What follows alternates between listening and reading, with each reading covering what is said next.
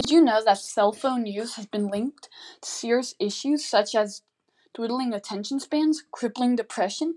In my podcast, I'm going to tell you if technology is good or bad.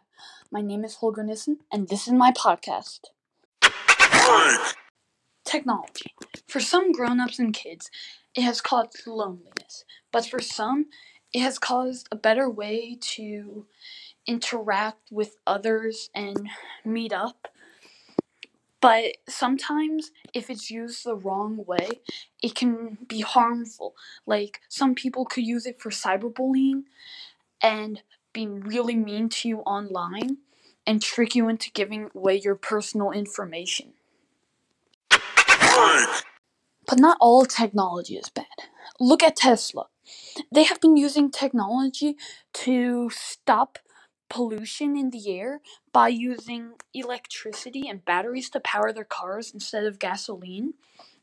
They've been trying to use solar power to power their cars instead of gasoline too. And now more car brands are trying to do it than others. So technology it's also helpful in many different ways, but they can also be one of the most harmful weapons in the world.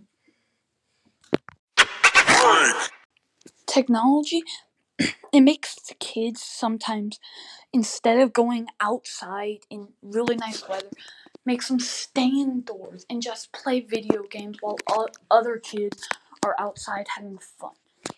It also makes kids and some grown-ups, for instance, have trouble making friends and socializing with other people. To wrap up my podcast, I'm going to tell you, technology isn't good or bad. It's the way you use it that makes it good or bad.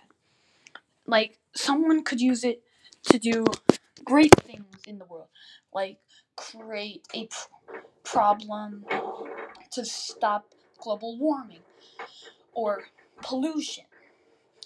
But then there are others that would use it to hurt people, like cyberbully or curse or get personal information and buy stuff with other people's money. Thank you for listening to my podcast. My name is Holger Nissen, and thank you for listening.